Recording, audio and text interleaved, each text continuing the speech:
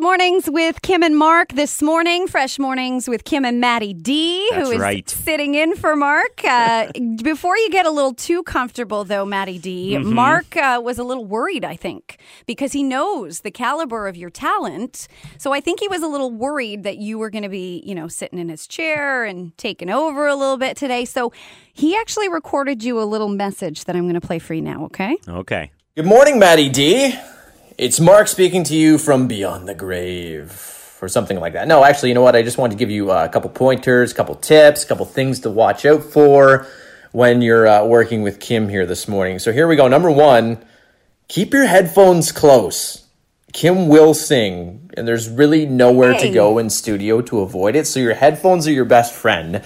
A couple songs to look out for. I know she loves that Florida Georgia Line song right now, The Middle by Zed. So if you see those coming up, just be prepared. Number two, at some point she will go make oatmeal. And sometimes it looks like vomit. She adds weird things in there and it just doesn't really look appealing at all. But if you can look away, just let her eat it.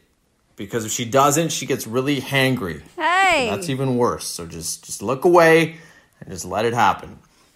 Number three, she's really, really funny. This is true. And she'll tell you that too. So she might get caught laughing hysterically at one of her own jokes. So if this happens, you just need to ride it out. Just take control of the mic, carry on, and everything will be okay. So there you go. Hopefully that helps you a little bit this morning here as you're sitting in. And lastly, of course, have fun, Matty, but not too much fun. Because that's still my seat, so I'm watching you.